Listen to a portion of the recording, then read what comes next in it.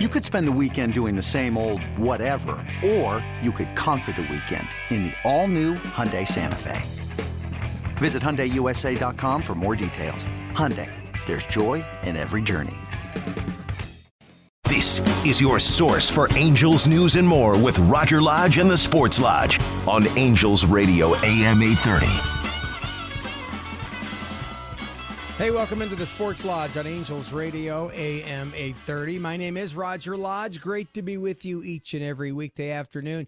You can follow the show on Twitter at The Sports Lodge. That is at The Sports Lodge. And feel free to tweet at us at any point during the program. Time to check in with the fearless leader of Halo Hawk Nation, the manager of the Angels in his first year as field general here. He's a three-time Manager of the Year World Series champion. He is our friend Joe Maddon. Skipper, how are you, sir? Good afternoon, Roger. I'm doing great. How about you guys? I'm doing great. We're doing well here. How about you and your beautiful bride, Jay? Everyone feeling healthy? Everybody good? So far, so good. We're just trying to stick to the protocols, hanging out in the RV, riding the bike a lot, cooking a lot, doing some videos, that kind of stuff, trying to stay in touch with everybody. Just talked to my sister about my mom today, and like everybody else, doing what everybody else is doing. I'm watching a lot of MLB Network. I'm seeing some great games. I saw Mickey hit a homer. Socha had a big base hit to the left, so I texted him immediately. I have not heard back from him yet. He probably forgot all about his base hit to left against Dave Stewart in the 80, whatever that was, 8 World Series. Just a lot of interesting stuff. Are you in constant contact with Angel President John Carpino, GM Billy Epler on possible return dates, or is that information just ridiculous to even bring up right about now, especially after the president extended our social distancing until at least April the 30th?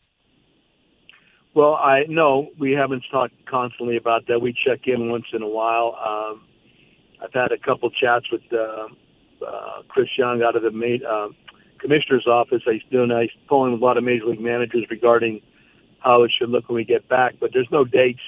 So I'm good with the April shutdown also. I think that's going to permit us to get back sooner. The more we don't adhere to the policies, the longer it's going to be before we can return. So let's just do this stuff properly, get this over with, and move on and learn from it. Joe, when you check in with your players, what form of technology are you using the most to communicate with them? Well, players has been primarily texting. I just sent out a group. We have a group text going on today with the pitchers and with the position players, and you're at the mercy of guys being available. I mean, everybody's got different schedules in different parts of the country.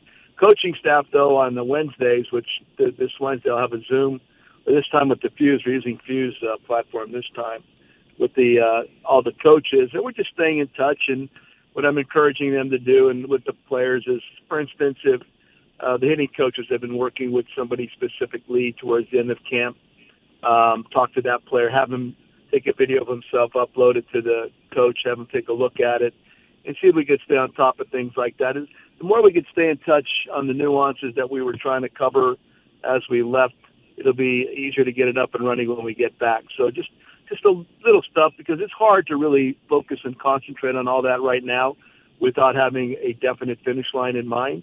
So keep it open, keep the conversation going, interact regarding, almost try to keep it as seamless as you can from the last time we saw one another, but also know that it can't be exactly the same. How do you think these present times will change the game the most moving forward? I want to believe, we had all this negativity about the game last couple of years. I'd like to believe that when we come back, there's going to be even greater interest than before. I think you take something away like that, hopefully absence does make the heart grow fonder, and that people are going to come back at us and want to see us even more. There's also going to be some changes to the method of play. I'm not 100% sure that's going to work out yet, but I would believe once we get back, we'll be experimenting with new items, different rules within the game, different methods of playing the game. The base is still going to be exactly the same. We just feel a little, again, nuance regarding differences and some interesting little twists possibly, but the game will be the game, and I think I want to believe that by us not being around right now, that hopefully we're being missed at the point that it's going to come back stronger than ever. The last couple of years, there was so much emphasis put on speeding up the game. When you think of any great moment in the history of baseball, no one's going to be able to tell you how long that game took to play and get to that moment. What do you think about the whole speed up the game the last couple of years? So I think that it gets confused a little bit. I got it broken down into 3 prongs: pace of the game, speed of the game, and changing the rules of the game. Pace of the game, I'm okay with messing with it because none of us like when the pitcher just dawdles out there. And furthermore, with the hitter, too. So just get in the box, get ready, pitcher throw the baseball, see what happens. So I'm okay with the clock, actually. I am. I think that might be very helpful. But other than that, that's the pace. The length of the game, I think, will be impacted in a positive way, but I've never been worried about the length of the game. And so none of us really like when if you're catching, I was a catcher, and the pitcher just took forever, you hated that. You throw the ball back at him hard around ankle high, let's go. Hopefully the shortstop comes in, lets him know the same thing. So pace is one thing, length is another. Rule changes, I've been against it, but right now I'm all for it. I think that right now, under the circumstances, it is the time to experiment. When we come back, it's going to be a truncated season somehow, there's no question. So why not add a couple more twists that makes it more interesting and have people definitely tune in? So you feel confident that at some point we are definitely going to get to some type of baseball season? Yes, but you're talking to the eternal optimist, but yes, I do believe that. I believe, it's going to have to be worked out, how many games, how long the season's going to go. There's a lot of different things that have to be worked out with it. But part of us being able to play again is by everybody following the rules right now to get to the point where this thing will settle down to the point that we can get out there and interact again. So it's all interconnected. Everything in life is interconnected. When we get away from things sometimes and we think we're bulletproof or these rules don't really pertain to us, that's where we run into trouble. You see what's going on in the state of New York, Louisiana right now, in California, Washington, and now all of a sudden there's the potential for this to reach in other areas. So come on, let's just follow the rules. I saw a great video today from a doctor in New York City in the primary. He could not have made it more simple, which I love. And the primary focus for him was to make sure that we wash our hands, A, and B, don't touch your face. And that's easier said than done, but I think we could practice. And he suggested just wearing a mask all the time, not to prevent exposure, because that's not necessarily what's going to happen. But if you were to wear a mask, to do that just so you don't touch your face. It reminds you not to touch your face. I thought that was really a well-said or perceived concept. So these are the kind of things we have to be aware of. And when we do this, we're going to get back to normalcy a lot sooner. Love talking baseball, love talking life with Joe Maddon, skipper of the Angels here in the Sports Lodge. Another Maddon Monday here in the Sports Lodge. Hey, let's talk about the ball club a little bit here. What are you hearing on the Shohei Ohtani front? Honestly, I'm not hearing a whole lot about anything with these guys. I'm not going to sit here and make things up. Again, the contact has been infrequent, and these guys are pretty much on their own right now. What I do believe is going to happen as we get closer to a date where things are starting to look better, that's when we'll start getting more information from these outposts and start putting it together. When we're able to get rolling again, it's going to be primarily about starting pitchers. I mean, position players can get it going quickly, relief pitchers can get it going quickly. Starting pitchers are the ones that we're going to have to really pay attention to, getting them back to be stretched out to get to the number of pitches that you like to get them to get to, which Ohtani would be part of that group probably by that moment. So I have nothing solid to report on. I'm just, generally speaking, the starting pitchers is the group that you have to pay most attention to. So if, let's say, there was a return date, would the perfect world, as far as you're concerned, would be for everyone to head back to Arizona or Florida and do 3 weeks of spring training all over again? I think that's the one that makes the most sense. Going to your respective cities would make it difficult to play opposition, because you're going to want to play games and you're going to want to play against a different uniform. That's for sure. I've been involved in inter-squad games, and they serve their purpose on occasion, but to really get guys up to speed, you really want to play somebody in a different uniform. And I think the only way to do that would be in specific states. And now, of course, if that's not possible, then you'd have to make another alternative leap right there. The other part would just be to consider temperatures at that time of the year when we get rolling again.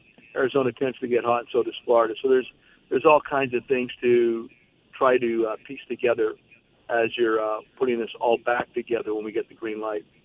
And earlier, when you were actually down in Tempe with new pitching coach, former Mets manager, and, of course, former Halo hurler Mickey Callaway, tell me how that was going, the relationship, and how he was doing with the young pitchers.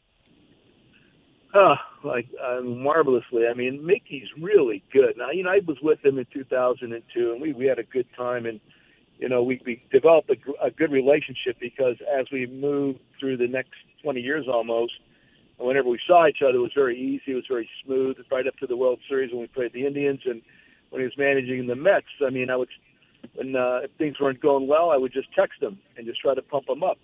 So we must have built a stronger relationship than I knew. And then as we got back together in Tempe, it was easy. It was very easy. And I'm telling you, sit in a room and listen to him talk about pitching.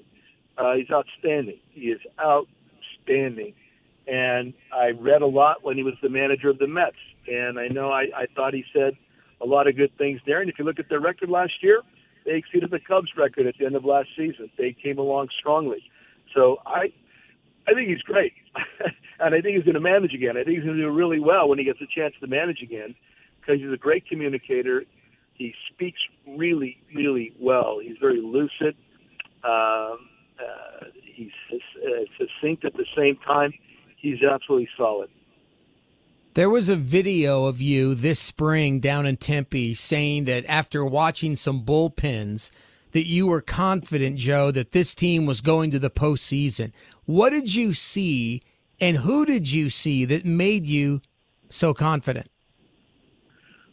The whole group. I mean, we got a lot of good names out there. I mean, it starts with Robles, and this kid here is chock full of confidence. He was outstanding. Ty Buttrey, who got hurt, but I saw enough. And if you look at the track record coming into that from last season, pretty interesting. Cam is not having the best spring, but look what he has done over the last several years. Really, really good too. There's others, and I can't blanking right now, but the names within this group, strong arms, and I think there's going to be a great ability to mix and match with all these guys. I think there's going to be durability involved. Right up and down the list, there's other guys that like Buckner that we had signed, Ryan, who had pitched for Oakland. This guy was very impressive too. There's a lot of them, man, and there was a combination of really good arms. I thought great makeup and the ability to match these guys up. And again, the big thing with all of that is the 3-batter rule now and how that's going to figure into all of this. But we'll consider that and make it work. But I just thought the number of names was outstanding and the stuff was very good. I love the way that the kid Patrick Sandoval competed last year towards the end of the year. Every time Brad Ausmus would go get him, because obviously he was on an innings and a pitch count, he did not want to come out of games. I just love his competitive fire. How much have you seen of Patrick Sandoval, and what are your thoughts? I really dig it. I'm with you, man. I saw the video like you did. I've been around him. I actually had dinner with him in Newport Beach before the spring training began. Kind of a quiet guy in a way, but really got those kind of eyes that he hears everything, if that makes any sense. He doesn't miss a thing. So I got to see him a little bit here. He's got a great arm with a great changeup, really good delivery. The biggest thing with Patrick is just the fastball command, and he's going to have that too. But he's got one pitch especially that's you consider like a 70 or an 80 pitch on a scouting scale, 80 being the best would be his changeup. So as we move this thing forward and he gets more self-confidence, and he will. I mean, not that he's not confident, but he's going to get more confident. And this guy has a chance to be one of the better lefties in baseball over the next couple of years. When the manager of the Angels has dinner with a 21-year-old lefty trying to make the club. Who picks up that check? Actually, Tommy LaStella did. How about that? It was That's great. We were down at Louis down. My buddy from Ron Salisbury's restaurant down in Newport Beach. So we went there. It was Tommy and myself and Ty Buttrey and Griffin. Kenny wasn't there. Fletcher was there. And I know I'm missing one, and I'm going to be a jerk for that. But Tommy put it together. So I went to pay the bill, and by the time I got there, Tommy had already done the thing where he had to go to the bathroom and gave the waitress the credit card. So Tommy, my boy Tommy, picked it up. Oh, that's awesome. Hey, Joe, when you were in Tampa and in Chicago and you would do your theme weeks or, road trips would be a theme on the plane, everybody would dress up in certain costume. The things like that, does that lead to W's on the field? I think so, absolutely. That's one of those things that if you don't understand, people will mock what they don't understand, so somebody might. But then again, imitation is the sincerest form of flattery. So you see a lot of other teams doing that stuff now. So there's a lot of the imitation. There's a lot. Yes, the guys dig it, actually. They really dig it.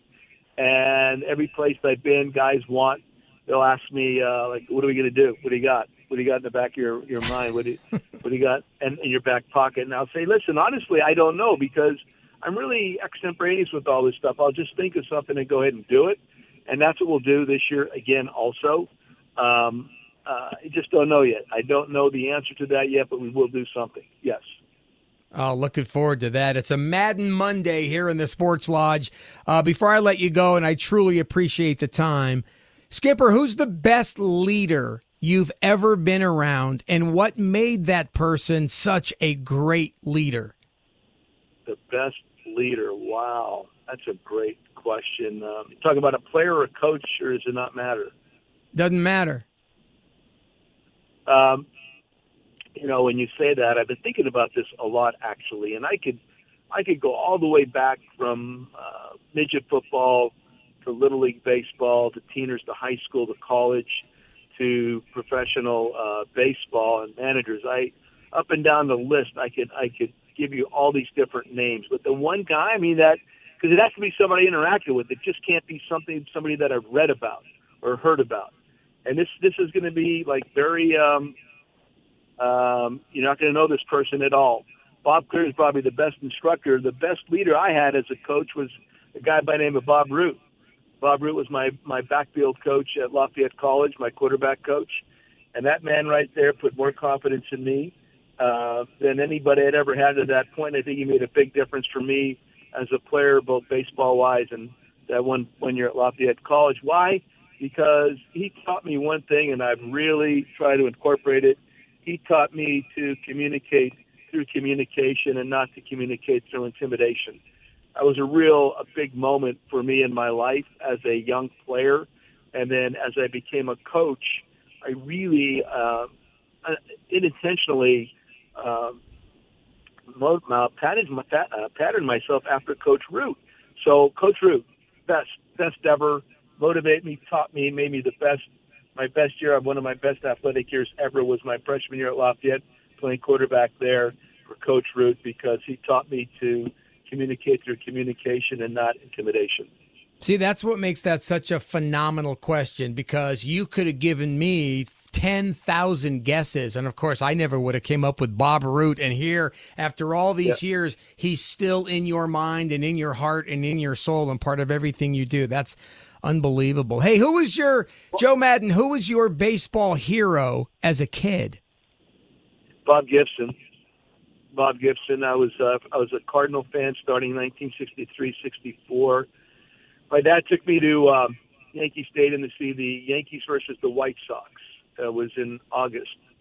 And I was there with my Uncle Pete and Hank Toth, my dad and me and maybe somebody else, and parked the car, took the subway in, and took me to the game. And after the game, we exited through center field by the monuments, and they have those garage doors that kind of roll up and down.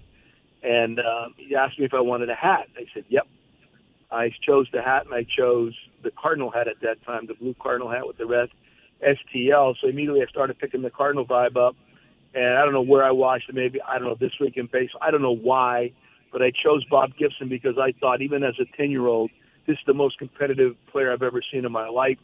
I picked up on that vibe, became a Cardinal fan at 63, a Gibson fan, right at the time when he broke his leg on a line drive by Roberto Clemente and came back and was influential in winning the World Series. I got to meet him a couple of years ago, him and Tim McCarver in the dugout at Busch Stadium. I cannot tell you what that felt like to grow up and really idolize him the way I did, and to get to meet him in the dugout a couple of years ago, him and Tim. It's one of those. You talk about surrealism. Whenever as your boyhood idol is matched up in human flesh in the dugout, and talk to him about the baseball Cardinals when they won the World Series against the Yankees. Unbelievable. The answer is Bob Gibson. What was the first thing you ever said to Bob Gibson?